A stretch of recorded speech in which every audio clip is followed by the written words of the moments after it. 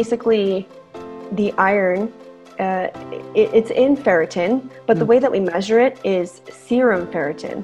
So iron should actually, and ferritin should actually never be in the serum. It should always be within the cell. So when we measure ferritin, it's a sign of, and I don't really know another word to describe this except for pathophysiology. Yeah. So it's a sign that something else is going wrong. It's the body, that something else is happening. It's not good, basically, in the body. So if we have high ferritin, it's not good. And ferritin should always be within the cells. Welcome to the Win at Life podcast, a place where we share everything you need to know about restoring your metabolism so you can break free from restrictive diets and build a body and life you love. I'm Kitty Bloomfield, co-founder of New Strength and your host for this episode. Today I'm sitting down with Loren Cruz. What an awesome name. Loren is a functional nutritionist who coaches people on how to truly get in tune with their bodies. She's especially passionate about helping women heal post-birth control syndrome, adrenal fatigue and hypothyroidism, and getting their body ready for pregnancy. In this episode, Loren reveals why the marker for iron blood tests is inaccurate, and we break down a ton of myths and discuss what most of us are getting wrong when it comes to iron, including why iron supplements may be creating worse problems for you, the importance of including animal foods in your diet, how iron is utilized in the body and what can go wrong, how vitamin A plays a role in iron utilization, pro-metabolic foods Loren recommends, and why copper is so important. So if you're a woman who suffers from anemia or low iron, or who just wants to improve her metabolism and health, I know you'll love this episode just as much as I did. As always, take a screenshot and share your biggest takeaways on Insta stories and tag me at KITTYBLOMFIELD. Let's spread the word and free other women from restrictive diets. Hi, Loren. Thanks so much for joining us on the Win at Life podcast. It's so awesome to have you on the show. I've been meaning to message you and get you on for a while, but as always, I'm just busy doing a million things. You've got an amazing account on Instagram. You share some really great content, and a lot of my clients already follow you. So thanks so much for coming on today and sharing more of your amazing knowledge with us. Thanks so much for having me, Kitty. I'm so excited to be here. So today we thought we'd talk about iron, and we get a lot of clients, Loren, that come to us, women, 30s, 40s, 50s. They've done a lot of the restrictive diets over years and years and years. And often they'll, start changing to a pro-metabolic diet, and they'll, dial back the hours and hours of cardio. And a lot of them will go and get blood tests. And some of the tests that they get done are around iron, and they come back that they are low in iron. So I thought maybe initially we could talk about, those blood tests, what they actually mean. And if you are going to get tested for iron, which test should you be getting? Because I think there's a bit of confusion around that. Totally, yeah. Happy to dive in. So there's a couple things we can talk about.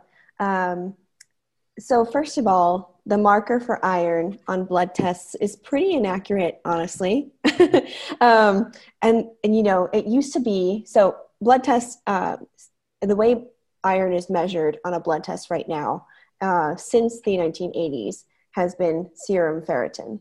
Mm-hmm. And so that's inaccurate because basically 70% of our iron in our body lives in hemoglobin. So that's actually what you get tested maybe when you go to donate blood. They want to make sure your hemoglobin is good and in the right range. And can you just, explain to the viewers what that is, if they don't know? Yeah. So hemoglobin is basically, it's a globulin, and it is iron containing. It's an oxygen transport. It carries oxygen to the other parts of the body, like the bone marrow and other organs like that. So it's a transporter carrier of oxygen. And so iron is a main component of that. So 70% of the iron in our body is within the hemoglobin. So it's within that, that protein, that globulin. And basically ferritin might be in less than 10% of that, because there's also myoglobin, which is in the muscle cells, or muscles. So we have hemoglobin, myoglobin, and then ferritin. And so basically the iron, it's in ferritin, but the way that we measure it is serum ferritin. So iron should actually, and ferritin should actually never be in the serum. It should always be within the cell. So when we measure ferritin, it's a sign of, and I don't really know another word to describe this except for pathophysiology. Yeah. So it's a sign that something else is going wrong. It's the body, that something else is happening. It's not good, basically, in the body. So if we have high ferritin, it's not good. And ferritin should always be within the cell. So there's a famous ironologist. His name is Douglas Kell, and he says that ferritin, serum ferritin, should always actually be 0 in the body. And so if we have ferritin, serum ferritin in the blood, it's not a good thing. It's a sign that there's something wrong. So what happens, what can trigger this is inflammation, excess iron, that sort of stuff. But we're measuring with this inaccurate marker, and then our doctors are prescribing us iron supplements. So I'm just going to cut in there. So if someone was going to get this blood test and it came back and the doctor said, you've got low iron, you probably don't have low iron. Is that correct? Right, yeah. Very likely, and I'll explain why. So when there's inflammation in the body, or when we're taking too much iron, because honestly, we've been fortifying our food. I don't know how it is in Australia, but at least the North America has been fortifying their food. So this includes, wheat products, primarily, but there's also, the use of pesticides and things like that has also given way to more iron in food in general. So we've been experiencing about almost a 400% increase in iron in our food over here.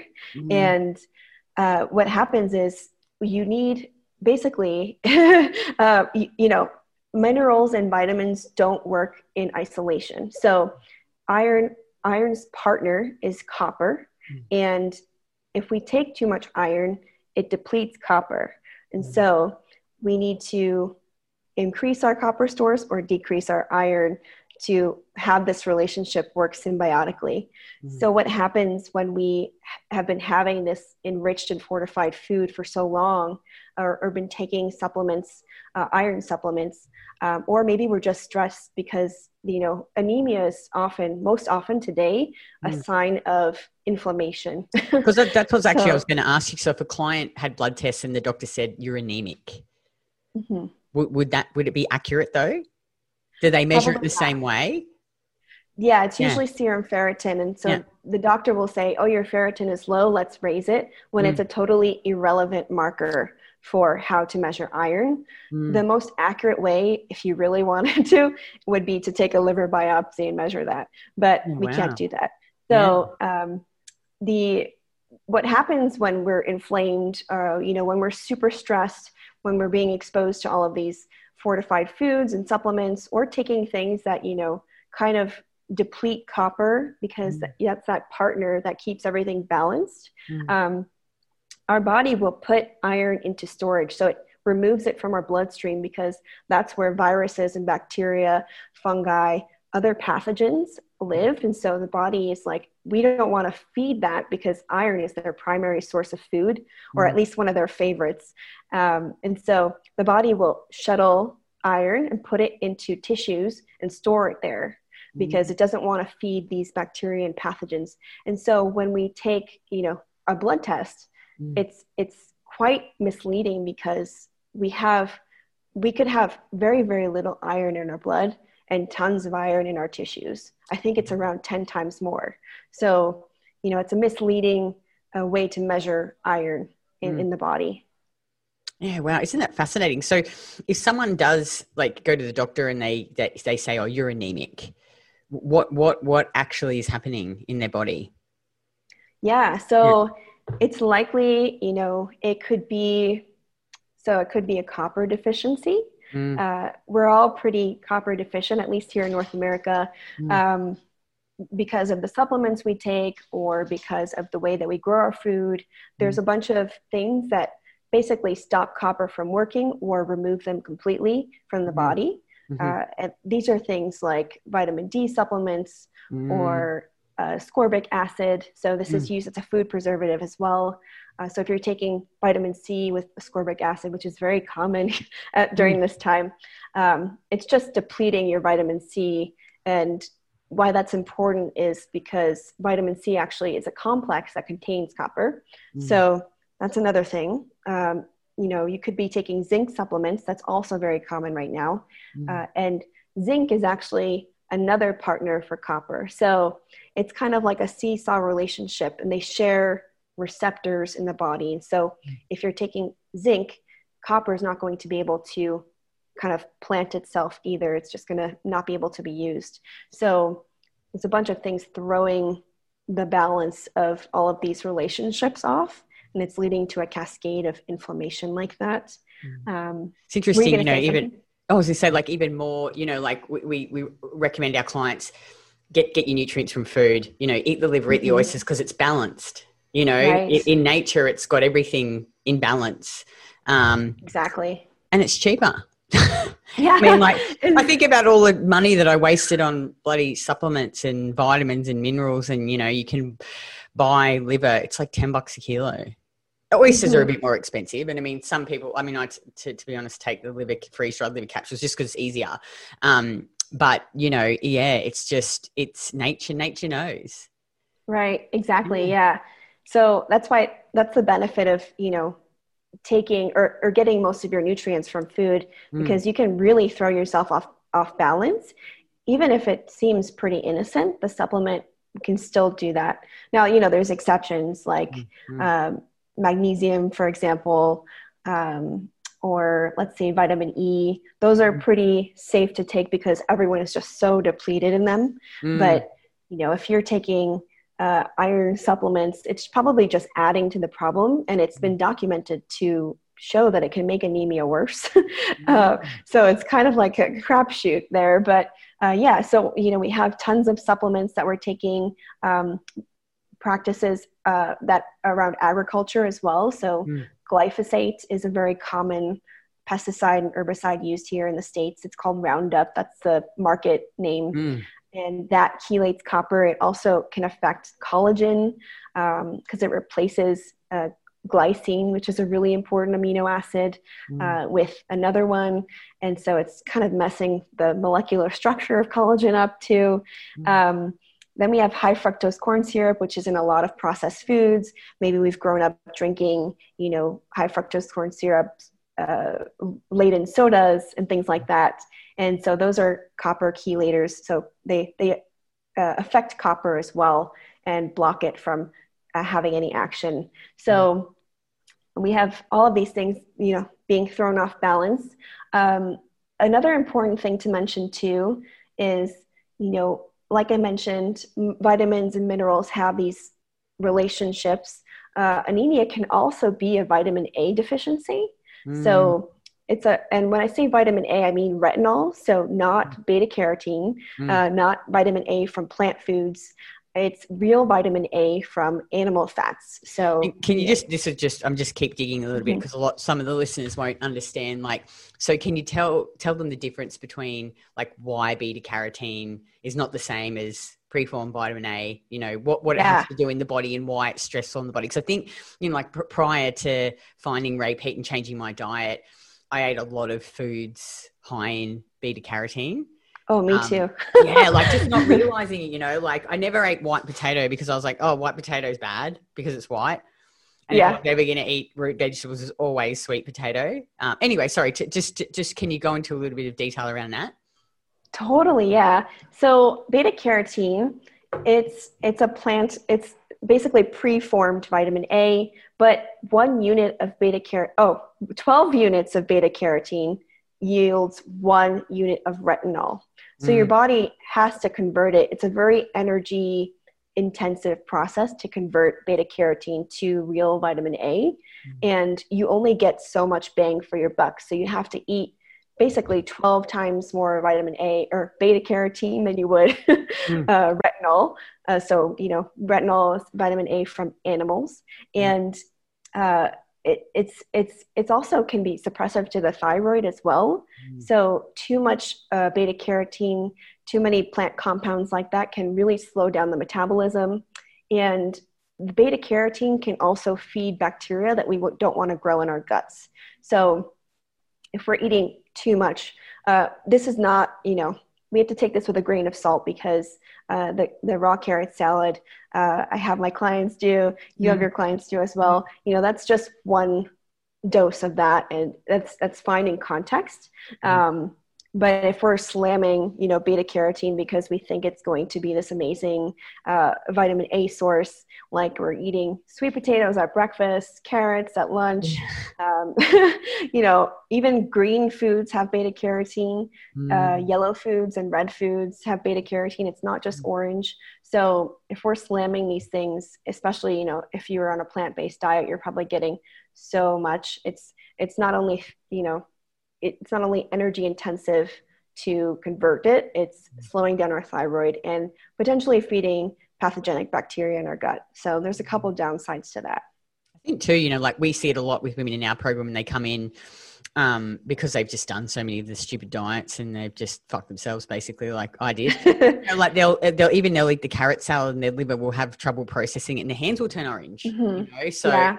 And initially, so we're like, you've really got to work on the basics and the foundations to improve everything so that your body can actually process that. It's really interesting. Yeah, it is fascinating. I think, prior to eating this way, I never really thought about anything. I just followed, whatever the fad was, and that was going to get me skinny, but, I'm with you. Yeah. Coming back to like, can my body digest this food and absorb the nutrient, that's what I think about now.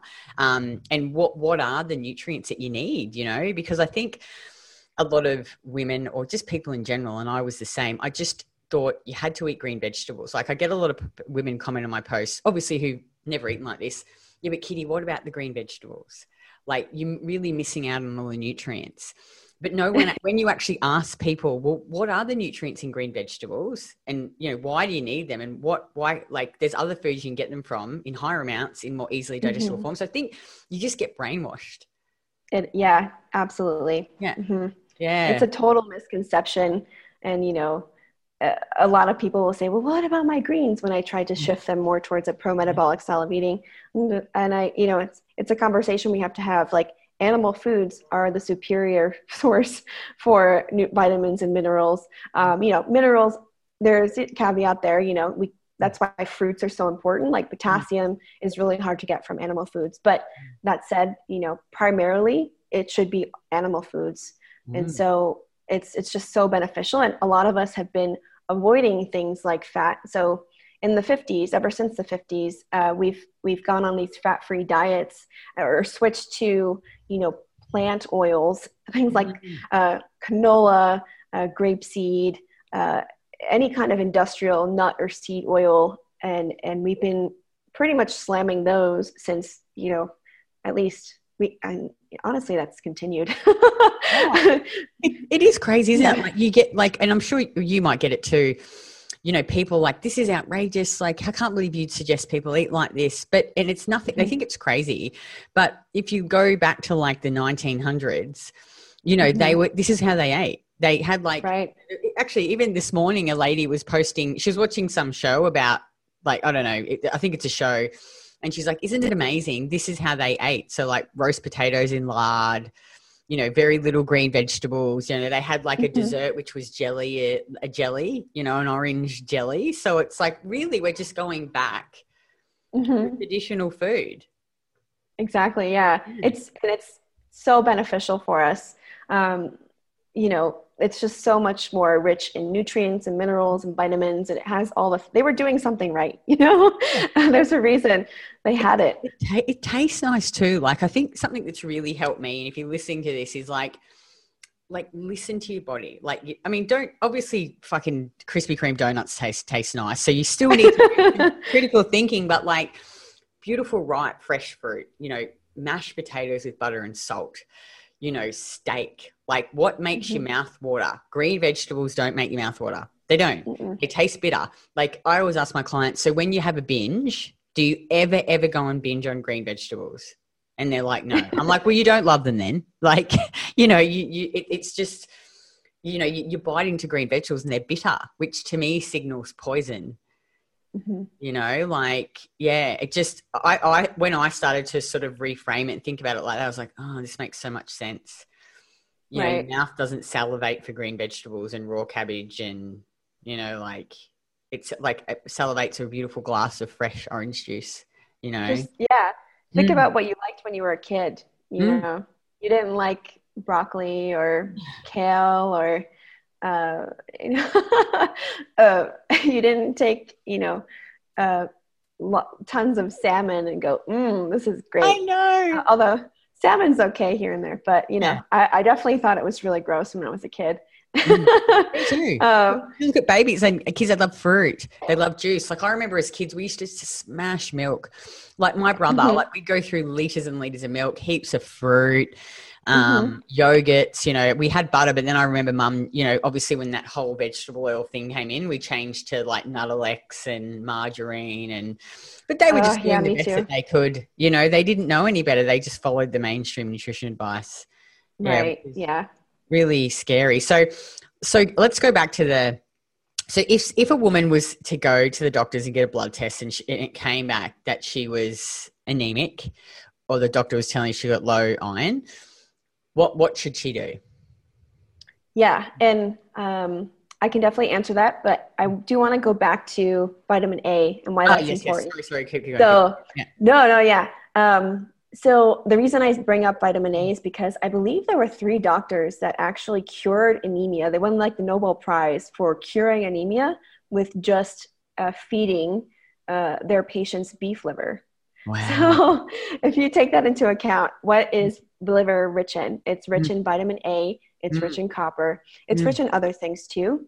But knowing the relationship between iron and copper and then vitamin A and copper. So vitamin A is actually what activates copper and allows it to work correctly in the body and, execute all of its important functions. And so we need retinol, real vitamin A, to activate copper. And so that just makes perfect sense when you look at it because the liver is the perfect food for that. It has amazing source of copper and it's an amazing source of vitamin A. And so if someone goes to the doctor and is told they're anemic, I would actually vouch for or advocate for a hemoglobin test because that will really tell you, okay, is it ferritin? Is that the weird one, the irrelevant marker that you're measuring? Or is it hemoglobin that's actually low? That's going to give you way more of a marker. And I believe the ranges here in the US are 12.5 to 15.5. So if someone goes and gets that test, what should they look for? So hemoglobin should be between 12.5 and 15.5.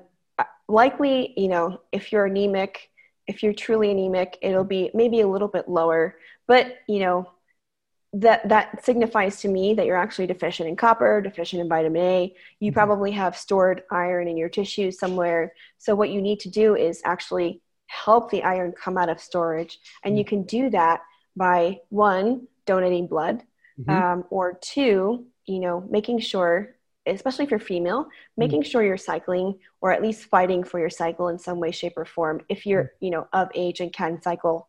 So, if you're female and cycling, maybe giving blood once or twice a year. If you're a non-cycling female, maybe every quarter, just like males do. That's highly recommended for males as well. And, you can do that because it's supercharges or ignites your iron recycling system. So here's another aspect of iron that we haven't talked about yet is that our body has a really sophisticated iron recycling system. It has some fancy name. I won't get into that, but basically our body is really good at recycling things. It's using the most it can out of what it's got. So our body basically, it doesn't need more than 1 or 2 grams of iron per day dietary wise, because it's able to recycle about 24 to 25 grams. Some say even more than that. Some say, upwards of 30.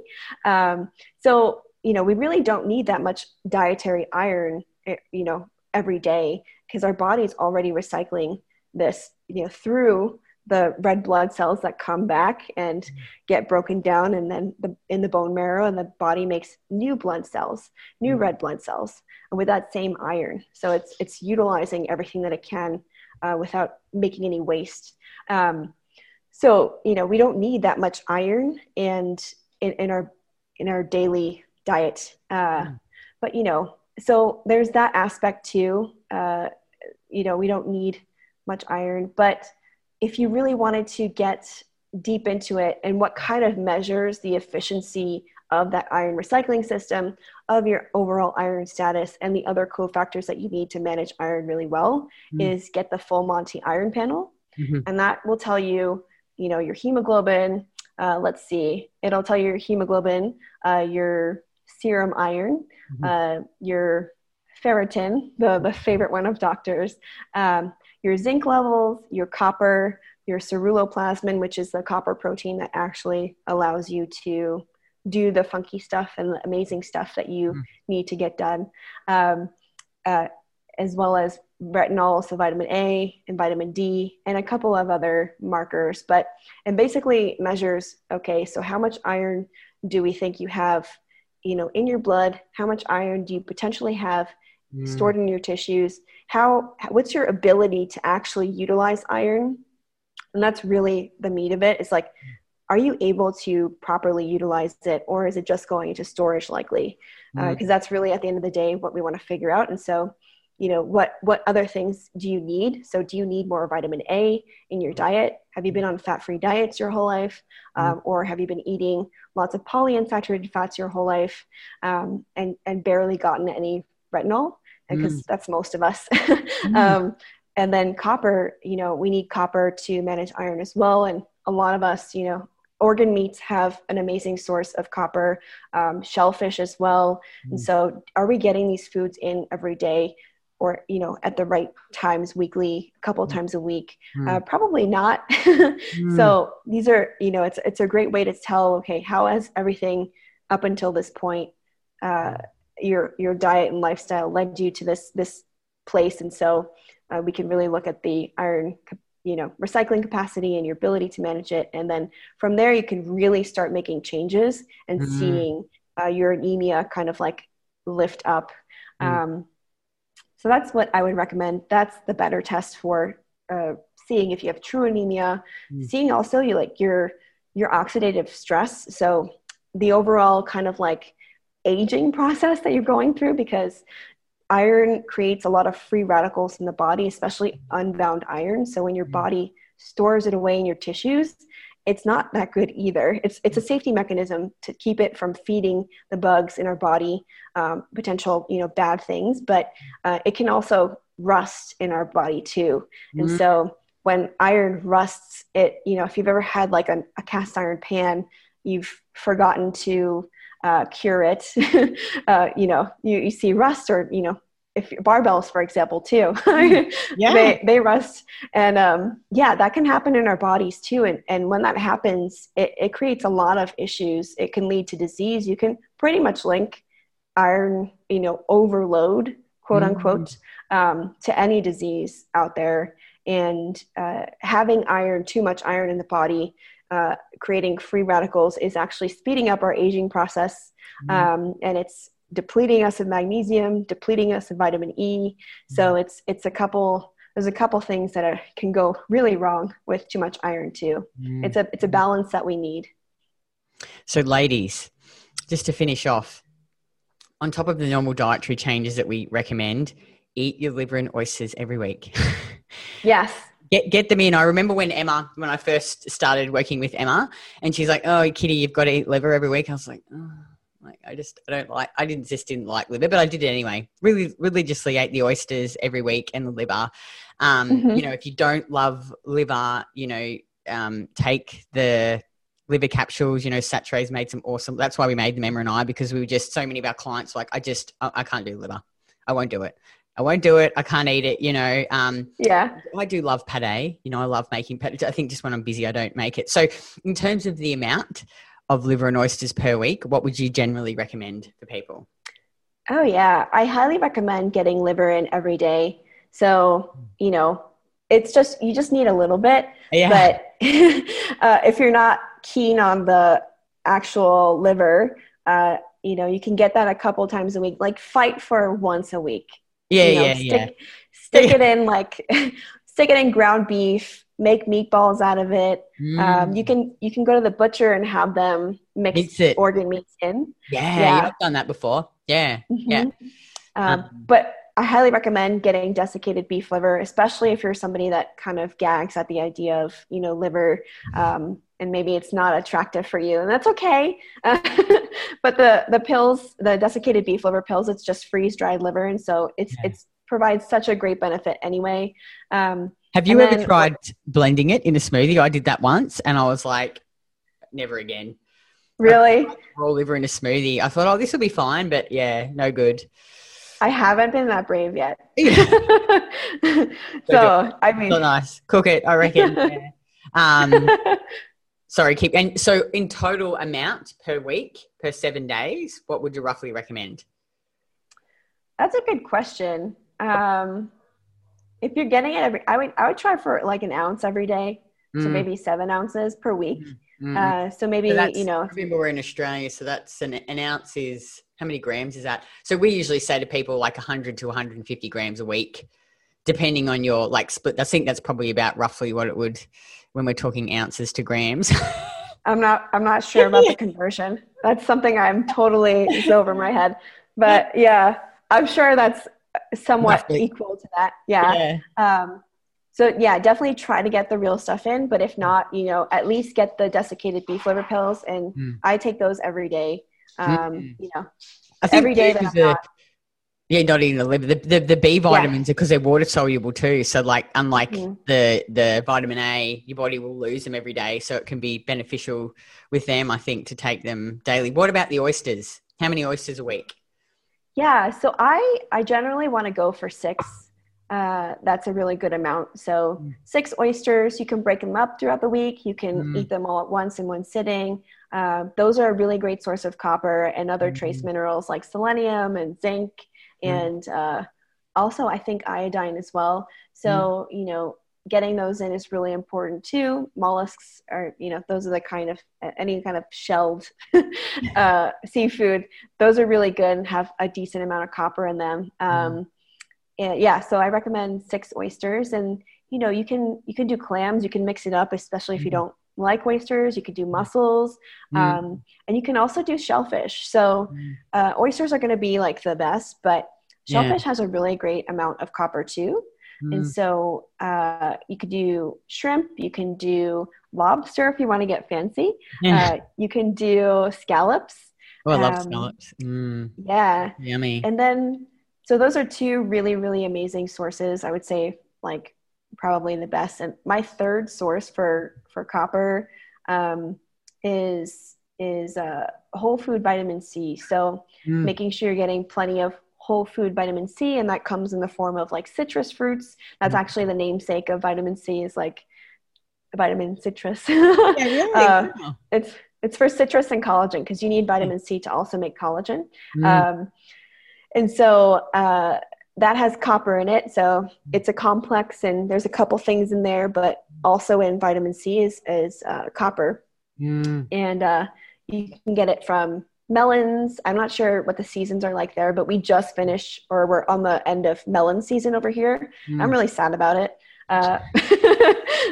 Melons, I don't know why. I've never got it. I remember my dad, when I was a kid, loved rock melon. Used to, I think you guys call it cantaloupe over there. Yeah. Yeah. Mm-hmm.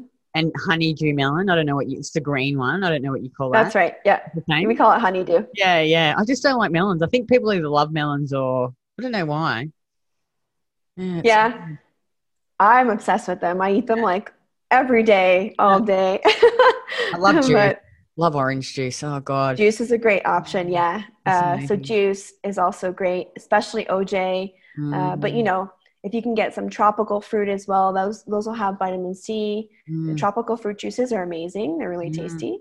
So yeah, vitamin C as well. And with the beef liver, you're getting a really good dose of vitamin A. I'm not sure what you guys like there, though, if you like butter or tallow more or ghee more, but those are also really good sources of vitamin A too. Yeah, we've got all of them over here. I use all of them. We always use ghee to cook our chips in at night and at dinner, our potato. Yeah. So yummy. They go so and delicious, heaps of salt. Yes. Yeah, just eat all good foods, guys. Like eat all the yummy, delicious orange juice and potatoes. And yeah, liver's not so delicious, but and some people like oysters. I think oysters are less offensive than liver, I reckon. Like, yeah, I think more people can do the oysters than the liver, but yeah, just get them in. Just get them in. Get the good food in instead of taking the supplements. Listen to Kitty. Yeah, eat the food. He's right. It's nice. Yeah. Nice. Is there anything else that you want to add? You think that we haven't covered about the iron? We covered the iron recycling system. We covered anemia. We covered blood tests. I guess one thing is really interesting. I guess it's really important to support your estrogen detoxification if you are a female, because estrogen increases our ability to absorb iron as well. So, which is also should be why we why we should have a bit of curiosity and speculation if we're told we are anemic, because women are so much better at absorbing iron than men are because of our higher estrogen levels. So Dr. Ray Peat, in his book, PMS to Menopause, he talks about this a lot. And he says that women are able to absorb up to 3 times more iron from one meal than men are. And then pregnant women are able to absorb up to 9 times as much iron from one meal than men are. So that's a lot of iron that we're able to absorb. So, granted, our body is really smart. We absorb more. We also get rid of more if we're cycling. But that should be, this sophisticated system, and the fact that we are able to absorb so much more should be kind of like a red flag when you're told you're anemic, because it just doesn't add up to me. If that makes sense. Yeah, because so there could be all these women out there. Sorry, I just put my bum down on the desk. There could be all these women out there thinking that they're low in iron when they're actually not. Right. They've just had the wrong test. Exactly. And especially if you've been on the birth control pill, or if you're taking hormone replacement therapy, a lot of women, especially after the age of 40, they might start to experience hormonal changes. And usually the doctor's sort of recommendation for this is like, oh, you seem low in estrogen, which is also very, very hard to be low in. That's also inaccurately measured, and I can talk about that too. But so like they consider, okay, they see a deficiency, and their sort of approaches deficiency supplements. Let's supplement the exact same thing when they're missing the big picture, because so many things have relationships together. And so hormone replacement therapy, or even the birth control pill, that's going to increase your iron absorption by a lot as well. And even birth control pills have tons of iron in them too. They have upwards of 75 milligrams in one of the placebo pills for actually quite a few brands, at least here in the States. And so you're getting a huge dose of estrogen, plus you're getting a huge dose of estrogen all cycle long. And then you're getting a big dose of it's a bad form of iron too. It's not a good one, in the birth control pill. And so you're just overwhelming your body's ability to recycle it. You're probably having a lot of storage of iron because it's just too much. So that's another thing to think about too. If you've done that, you may likely have some kind of iron storage and overload going on. Gee, it's just so interesting. I'm so glad we did this, because I get lots of questions all the time from women. And I think, they get the blood test from their doctors and they think that they're low in iron. They're all getting that test, which is just, it just makes you like, I have only ever had a few rounds of blood tests since I've been eating like this. And I just find like I can feel it in my body. Like I know when I've pushed it too hard, or I haven't eaten enough, or stress is too much. I think your body, and I'm not saying you shouldn't get blood tests, but like, I think a lot of the time they go get the blood test, it just confirms what they already know. Right. That you need to do, Like if someone had, actually maybe we quickly talk about this, the dangers of high iron, and what symptoms would you look for? Oh gosh. That could honestly be anything because iron is just, it's connected with so many diseases, but a really, really one that I've come across very often is any kind of autoimmune disease. So it's usually has some kind of iron component. Those are more common in women as well. And, it kind of makes sense, estrogen, iron, and then the level of stress that we're under today as a society. So you mix those three, and women are doing more, and we have cycles, and, it's not a bad thing. It just means we're more sensitive to stress, and we really have to take care of that.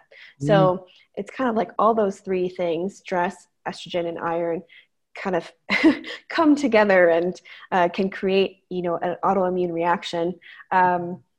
So, if you have Hashimoto's or rheumatoid arthritis, those are pretty hallmark things of iron overload. I would say, sure, go ahead. No, I was just going to say, just back to the autoimmune, we've had some women come into our program with like rheumatoid arthritis. We've had quite a few actually. And just by them, they just do all the basics right. Reduce stress, get sun, eat the liver and oysters religiously, fruit, just do all the normal diet changes. Lower stress. And, there's two in particular that I'm thinking about now. I'm like, their doctor's like, you're in remission. They're off all their medication. That's amazing. Isn't it amazing, I've done a couple of interviews with them, and they really talk a lot about like listening to their body and understanding now, like, cause they do strength train, but they're like, we just have to be really careful. We can't push it too much. So just knowing when to stop and when to listen to your body and rest. And that's really helped them a lot. Saying we've had some women with Hashimoto's come in and just eat lots of food and lower the stress and do all the basic stuff, and PCOS, just all those things. And they've improved dramatically. Like it is actually, isn't it quite amazing what the food can do? It still actually blows my mind. Like it's just, I think it's just quite, no supplements, like just the food. It's so rewarding though, because, it works, and they're doing the work, and they're experiencing such a huge benefit from just changing these little things. And that's really like, at the end of the day, there's no magic pill. There's also no like super complex formula for anything. It's just like good food, good nourishment, lower stress, get sleep, get sunlight. And that's like the combination it's a winning combination. You can't do that wrong. I think, like I always notice personally, because we've got two businesses and I train hard and, like I'm pretty go-go the whole time. And usually I'm like quite diligent with my food and will eat enough. But there's times when, I get busy or I might push too bit hard in training. And I always know when I've pushed too hard, because normally my cycle is never get any cramping ever. And it's good. But when I notice if I've had a stressful month that I'll get cramping, like slight cramping, and then, I'll be like, oh, okay, all right, you need to just dial it back a bit. You need to slow down. You need to listen, whereas before that, obviously 6 years ago, I'd just go hard the whole time, never like, listen. Cramping. What's that? yeah. And now I'm like, oh, this isn't good. Like I always like to sort of think, and I explain this, I just think it's a simple way to think it. Like my body's like a bucket, and there's things that I do that fill it, and there's things that I do to drain it. And I'm like, oh, you've obviously just drained it too much this month. So now as a result, this is happening, or my sleep won't be very good, or, so I think your body's just, you really got to listen to your body. That's a good analogy. Yeah. And that's what's awesome about what you're doing, is you're teaching people to get back in tune with their bodies, which is invaluable, because so many of us are just conditioned to kind of not listen to our bodies. And like you said, you did it when you were training a couple of years ago. You wouldn't have thought twice about like, I have a crampsis period. That's not a good thing. I should probably change something. My lifestyle was not supporting my body. Whereas like, now it's a sign. So it's all a learning process. And what's really beautiful about the kind of work that we both do actually is just getting people back in tune and allowing them to trust themselves, like trusting their body too, because that's part of it. So many of us are conditioned to not trust our bodies, and we're scared to do anything or try anything new or change our routine, or, you know, and it's really empowering when you can actually get away from that. Oh, it is. It's amazing. And I think too, like, and look, I know this because I've done it myself, is that I think a lot of women, like, they're still looking for that magic thing or that magic supplement. And a lot of the time, like, they're missing some of the bigger picture stuff. Like, you know, and I'm just going to use myself as an example. A couple of months ago, because I get these ideas in my head, I'm like, oh, I'll just do this training program, because I love training. Like, I love to lift heavy and push myself. I love the challenge. And I was like, oh, I'll just do a couple of these phases from Win at Life. Craig's like, you probably shouldn't do them. Like, they're not appropriate for you. You're too advanced. It's too much volume at too high intensity. But of course I didn't listen. And so, like, after a couple of months, I hit the wall, and I probably wasn't being as diligent with my food, you know, and then my sleep started to be shit. And then I was like freaking out, thinking, oh, fuck, you know, like, I've just pushed myself too hard. And then so I just dialed everything right back, increased all of my food. And I started to, like, I did this big spreadsheet tracking everything, like salt, calcium, magnesium, like all of these things, doing my temperature and pulse. And I was talking to Emma about it, and she's like, you're fine, Kitty. Like, your diet is amazing. You're getting everything. You just need to relax, and, like, you just need to dial your training back and eat more and lower the stress on your body. And then I was like, after, you know, another month, I was like good again. And I think, though, you can get so down on the nitty gritty, but are you looking at the bigger picture? Like, how is your overall stress? Because I think that, you know, and a lot of women, if they train, it's like, you can only push your body. There's only so much food that will compensate for pushing your body so far. Like, you have to look at the overall big picture of the stresses. And I think, you know, you can take a heap of magnesium, but it's not going to matter if you're just pushing too hard in the gym, if that makes sense. Right. Yeah. Totally. That's a good example. Like, you know, and if you're a woman who has a whole heap of emotional stress going on, you know, like, I've had women in our program who are just going through terrible marriage problems. And I'm like, now is not the time for you to be trying to lose body fat. Like, it's too stressful. Like, you just, I think, and we forget that about all of these other stresses in our lives. So it really is, sometimes you have to pull yourself up a little bit and look down, instead of, like, you can get so into the nitty gritty and forget about the bigger picture. But not to say that those things aren't important, but yeah. That's really well said. Yeah. And, you know, like you mentioned, exercise is kind of, it's one of the things that drains the bucket, or maybe the way you were saying it, it's one of the things that adds to the bucket. But it's, you know, it's going to be a stress, and it's going to be more of a stress if we're already really stressed. And so the things that you're saying, you know, being consistent is what's going to also be the most de-stressing for our body too. So especially with nutrition, that's like the number one way you can lower stress. So making sure that you're eating those foods every day, but also fueling yourself properly, because the less micro emergencies that we can create for our body, the safer our body's going to feel, the more fat we're going to burn long term, and the more benefit, you know, vital we're going to feel as well. Our detoxification systems are going to work great. Our libido is going to be awesome. So it's all about making your body feel really safe. Yeah. And, like, I think, ladies, if you look at this training, and what I've realized over the years is less is more. Like, more is not good. Like, I think we're just so conditioned to think that more and more and more. And, you know, I think about now where I'm at now, and I train the least I ever had, least volume. You know, I still train at high intensity. Like, I push myself, but it's like 1 set or 2 sets, and it's low volume, you know, training 2 days a week sometimes. And I look and feel the best I ever have. So I think you just, like, and I understand how it's hard to shift that mindset, because we've always just been so conditioned. But if you've got to allow your body to rest and recover, you know, and just give it a chance. Like, because I think if you've done what you've done your whole life and you don't change anything, how is anything going to change? You know, even though this approach might seem radical, like, eat more and do less, it really does work if you give it a go and you do it for long enough, I think, and be consistent with it. So totally. I was in a place similar, you know, I was doing, like, I was working out 7 days a week at one point and doing like doubles because I just wanted to like learn. Not only like did I love exercise, but I wanted to learn everything that I possibly could. So, but you know, at the back of my mind, I was like, this is probably not a good idea. But and then I ended up burning out, and that was a couple of years ago.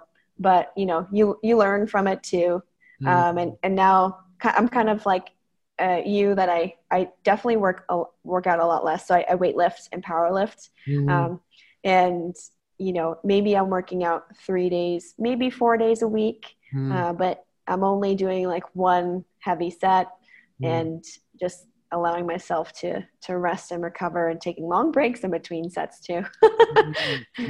Yeah, totally. I think, it's just amazing, isn't it? Strength training. I'm sure you'll agree. Yeah. So empowering. So and fun. Exciting. Yeah. Yeah. And you've just got to, not too much, I think, listen to your body and, you know, make sure you're well fueled and well rested. Because I mean, in my head now, I always think, okay, I'm performance driven. I want to beat my last performance. And if I'm not rested and I haven't recovered, I can't beat it. So I'm like, well, what's the fucking point? You know, like, so I just give myself that extra time and go in when I feel good. So yeah. Amazing. That's smart.